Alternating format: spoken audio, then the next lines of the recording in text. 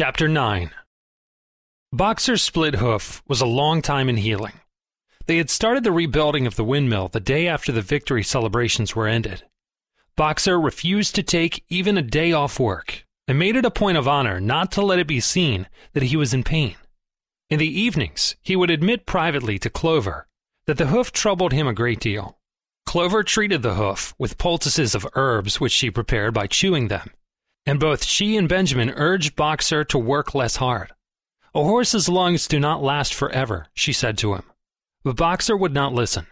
He had, he said, only one real ambition left: to see the windmill well underway before he reached the age for retirement. At the beginning, when the laws of Animal Farm were first formulated, the retiring age had been fixed for horses and pigs at 12, for cows at 14, for dogs at 9, for sheep at 7, and for hens and geese at 5. Liberal old age pensions had been agreed upon. As yet, no animal had actually retired on pension, but of late the subject had been discussed more and more. Now that the small field beyond the orchard had been set aside for barley, it was rumored that a corner of the large pasture was to be fenced off and turned into a grazing ground for the superannuated animals. For a horse, it was said, the pension would be 5 pounds of corn a day, and in winter 15 pounds of hay, with a carrot or possibly an apple on public holidays. Boxer's 12th birthday was due in the late summer of the following year. Meanwhile, life was hard. The winter was as cold as the last one had been, and food was even shorter. Once again, all rations were reduced, except those of the pigs and the dogs. A too rigid equality in rations, Squealer explained, would have been contrary to the principles of animalism. In any case, he had no difficulty in proving to the other animals that they were not in reality short of food, whatever the appearances might be. For the time being, certainly, it had been found necessary to make a readjustment of rations. Squealer always spoke of it as a readjustment, never as a reduction. But in comparison with the days of Jones, the improvement was enormous. Reading out the figures in a shrill, rapid voice, he proved to them in detail that they had more oats, more hay, more turnips than they had had in Jones's day, that they worked shorter hours, that their drinking water was of better quality, that they lived longer, that a larger proportion of their young ones survived infancy, and that they had more straw in their stalls and suffered less from fleas. The animals believed every word of it. Truth to tell, Jones and all he stood for had almost faded out of their memories. They knew that life nowadays was harsh and bare, that they were often hungry and often cold, and that they were usually working when they were not asleep. But doubtless it had been worse in the old days. They were glad to believe so. Besides, in those days they had been slaves, and now they were free, and that made all the difference. As Squealer did not fail to point out, there were many more mouths to feed now. In the autumn, the 4 sows had all littered about simultaneously, producing 31 young pigs between them. The young pigs were piebald, and as Napoleon was the only boar on the farm, it was possible to guess at their parentage. It was announced that later, when bricks and timber had been purchased, a schoolroom would be built in the farmhouse garden. For the time being, the young pigs were given their instruction by Napoleon himself in the farmhouse kitchen. They took their exercise in the garden, and were discouraged from playing with the other young animals.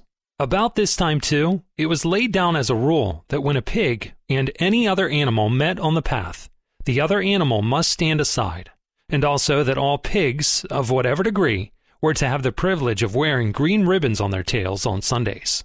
The farm had had a fairly successful year, but was still short of money. There were the bricks, sand, and lime for the schoolroom to be purchased, and it would also be necessary to begin saving up again for the machinery for the windmill. Then there were lamp oil and candles for the house, sugar for Napoleon's own table. He forbade this to the other pigs, on the ground that it made them fat, and all the usual replacements such as tools, nails, string, coal, wire, scrap iron, and dog biscuits. A stump of hay and part of the potato crop were sold off, and the contract for eggs was increased to 600 a week, so that year the hens barely hatched enough chicks to keep their numbers at the same level. Rations, reduced in December, were reduced again in February, and lanterns in the stalls were forbidden to save oil. But the pigs seemed comfortable enough, and in fact were putting on weight if anything. One afternoon in late February, a warm, rich, appetizing scent, such as the animals had never smelt before, wafted itself across the yard from the little brew house, which had been disused in Jones's time, and which stood beyond the kitchen. Someone said that it was the smell of cooking barley.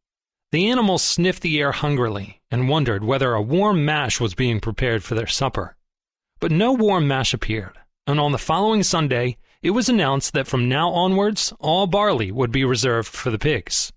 The field beyond the orchard had already been sown with barley, and the news soon leaked out that every pig was now receiving a ration of a pint of beer daily, with half a gallon for Napoleon himself, which was always served to him in the Crown Derby soup tureen.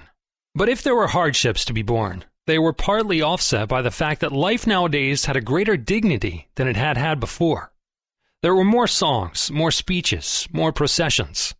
Napoleon had commanded that once a week there should be held something called a spontaneous demonstration, the object of which was to celebrate the struggles and triumphs of Animal Farm.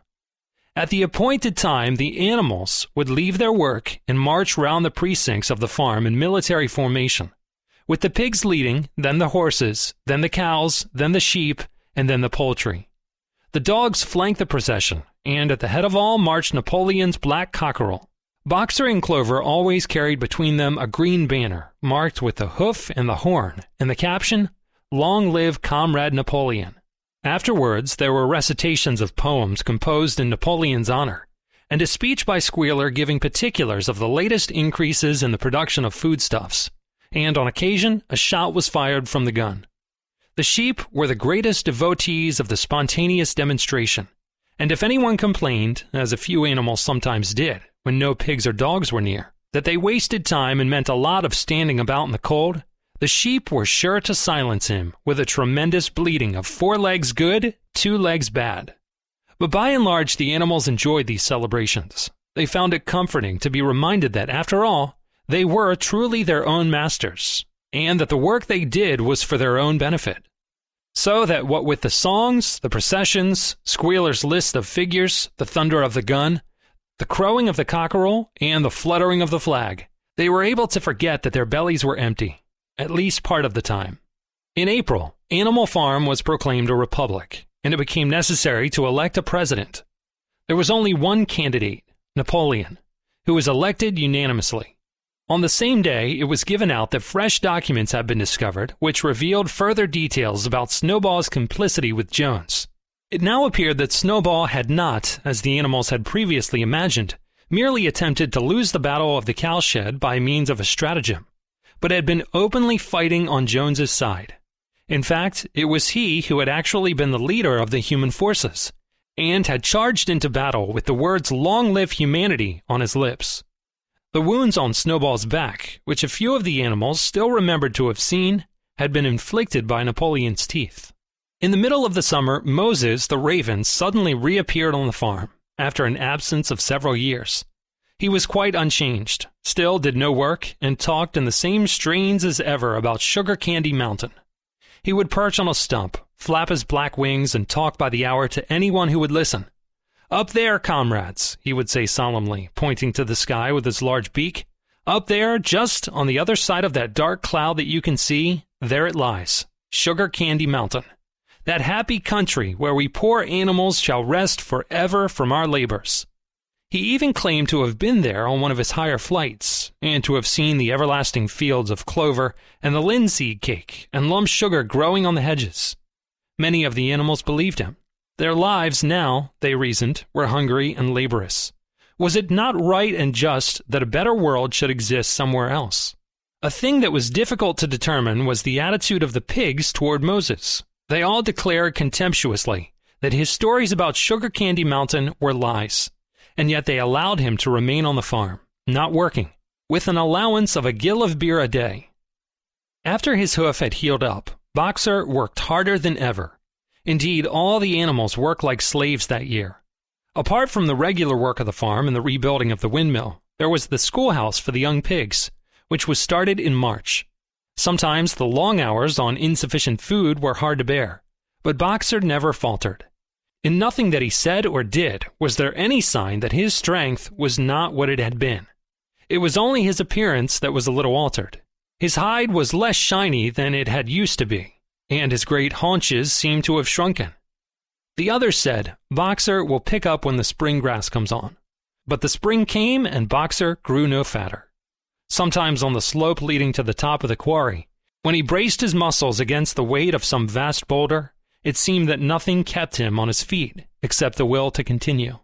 At such times, his lips were seen to form the words, "I will work harder." He had no voice left. Once again, Clover and Benjamin warned him to take care of his health, but Boxer paid no attention. His 12th birthday was approaching. He did not care what happened, so long as a good store of stone was accumulated before he went on pension. Late one evening in the summer, a sudden rumor ran around the farm that something had happened to Boxer. He had gone out alone to drag a load of stone down to the windmill, and sure enough, the rumor was true. A few minutes later, 2 pigeons came racing in with the news. "Boxer has fallen. He is lying on his side and can't get up." About half the animals on the farm rushed out to the knoll where the windmill stood. There lay Boxer, between the shafts of the cart, his neck stretched out, unable even to raise his head. His eyes were glazed, his sides matted with sweat. A thin stream of blood had trickled out of his mouth. Clover dropped to her knees at his side. "Boxer," she cried, "how are you?" "It is my lung," said Boxer in a weak voice. "It does not matter. I think you will be able to finish the windmill without me. There is a pretty good store of stone accumulated. I had only another month to go in any case. To tell you the truth, I had been looking forward to my retirement. And perhaps, as Benjamin is growing old too, they will let him retire at the same time and be a companion to me." "We must get help at once," said Clover. "Run, somebody, and tell Squealer what has happened." All the other animals immediately raced back to the farmhouse to give Squealer the news. Only Clover remained, and Benjamin, who lay down at Boxer's side, and without speaking, kept the flies off him with his long tail. After about a quarter of an hour, Squealer appeared, full of sympathy and concern. He said that Comrade Napoleon had learned with the very deepest distress of this misfortune to one of the most loyal workers on the farm, and was already making arrangements to send Boxer to be treated in the hospital at Willingdon. The animals felt a little uneasy at this. Except for Molly and Snowball, no other animal had ever left the farm, and they did not like to think of their sick comrade in the hands of human beings. However, Squealer easily convinced them that the veterinary surgeon in Willingdon could treat Boxer's case more satisfactorily than could be done on the farm. And about half an hour later, when Boxer had somewhat recovered, he was with difficulty, got onto his feet, and managed to limp back to his stall, where Clover and Benjamin had prepared a good bed of straw for him. For the next 2 days, Boxer remained in his stall. The pigs had sent out a large bottle of pink medicine, which they had found in the medicine chest in the bathroom, and Clover administered it to Boxer twice a day after meals. In the evening, she lay in his stall and talked to him, while Benjamin kept the flies off him. Boxer professed not to be sorry for what had happened. If he made a good recovery, he might expect to live another 3 years, and he looked forward to the peaceful days that he would spend in the corner of the big pasture. It would be the first time that he had had leisure to study and improve his mind. He intended, he said, to devote the rest of his life to learning the remaining 22 letters of the alphabet. However, Benjamin and Clover could only be with Boxer after working hours, and it was in the middle of the day when the van came to take him away. The animals were all at work weeding turnips under the supervision of a pig, when they were astonished to see Benjamin come galloping from the direction of the farm buildings, braying at the top of his voice. It was the first time that they had ever seen Benjamin excited. Indeed, it was the first time that anyone had ever seen him gallop. "Quick, quick," he shouted. "Come at once, they're taking Boxer away." Without waiting for orders from the pig, the animals broke off work and raced back to the farm buildings. Sure enough, there in the yard was a large closed van, drawn by 2 horses, with letters on its side, and a sly-looking man in a low-crowned bowler hat sitting on the driver's seat. And Boxer's stall was empty. The animals crowded round the van. "Goodbye, Boxer," they chorused. "Goodbye." "Fools! Fools!" shouted Benjamin, prancing around them, and stamping the earth with his small hoofs. "Fools! Do you not see what is written on the side of that van?" That gave the animals pause, and there was a hush. Muriel began to spell out the words, but Benjamin pushed her aside, and in the midst of a deadly silence he read, "Alfred Simmons, horse slaughterer and glue boiler, Willingdon, dealer in hides and bone meal. Kennels supplied." "Do you not understand what that means? They are taking Boxer to the knackers."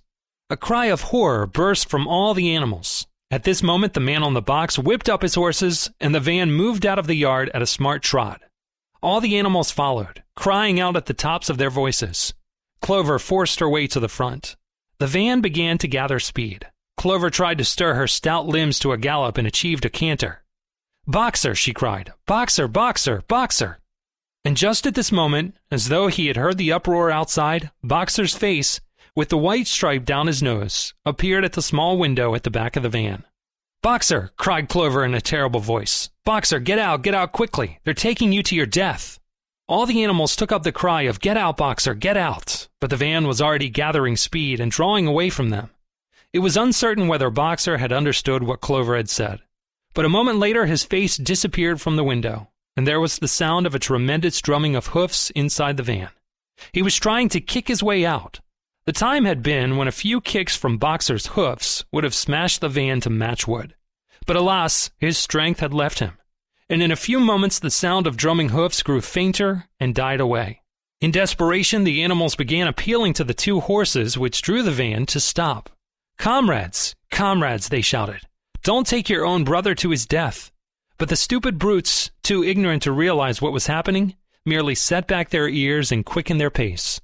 Boxer's face did not reappear at the window. Too late, someone thought of racing ahead and shutting the 5-bar gate. But in another moment, the van was through it and rapidly disappearing down the road. Boxer was never seen again.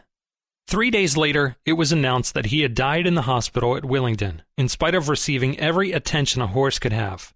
Squealer came to announce the news to the others. He had, he said, been present during Boxer's last hours. "It was the most affecting sight I have ever seen," said Squealer, lifting his trotter and wiping away a tear. "I was at his bedside at the very last, and at the end, almost too weak to speak, he whispered in my ear that his soul's sorrow was to have passed on before the windmill was finished. 'Forward, comrades,' he whispered. 'Forward in the name of the rebellion. Long live Animal Farm. Long live Comrade Napoleon. Napoleon is always right.' Those were his very last words, comrades." Here Squealer's demeanor suddenly changed. He fell silent for a moment, and his little eyes darted suspicious glances from side to side before he proceeded. It had come to his knowledge, he said, that a foolish and wicked rumor had been circulated at the time of Boxer's removal. Some of the animals had noticed that the van which took Boxer away was marked "Horse Slaughterer," and had actually jumped to the conclusion that Boxer was being sent to the knackers. It was almost unbelievable, said Squealer, that any animal could be so stupid. "Surely," he cried indignantly, whisking his tail and skipping from side to side, "surely they knew their beloved leader, Comrade Napoleon, better than that." But the explanation was really very simple.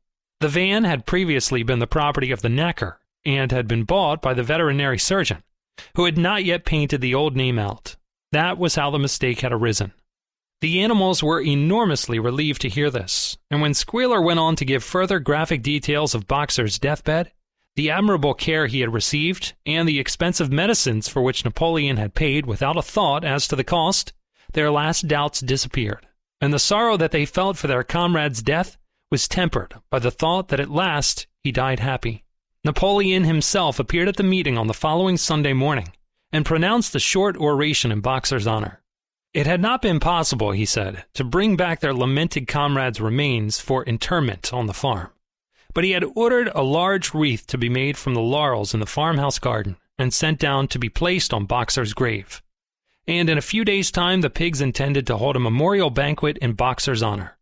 Napoleon ended his speech with a reminder of Boxer's two favorite maxims: "I will work harder," and "Comrade Napoleon is always right." Maxims, he said, which every animal would do well to adopt as his own.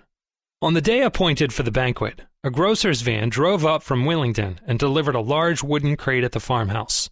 That night there was the sound of uproarious singing, which was followed by what sounded like a violent quarrel, and ended at about 11 o'clock with a tremendous crash of glass. No one stirred in the farmhouse before noon on the following day, and the word went round that from somewhere or other the pigs had acquired the money to buy themselves another case of whiskey.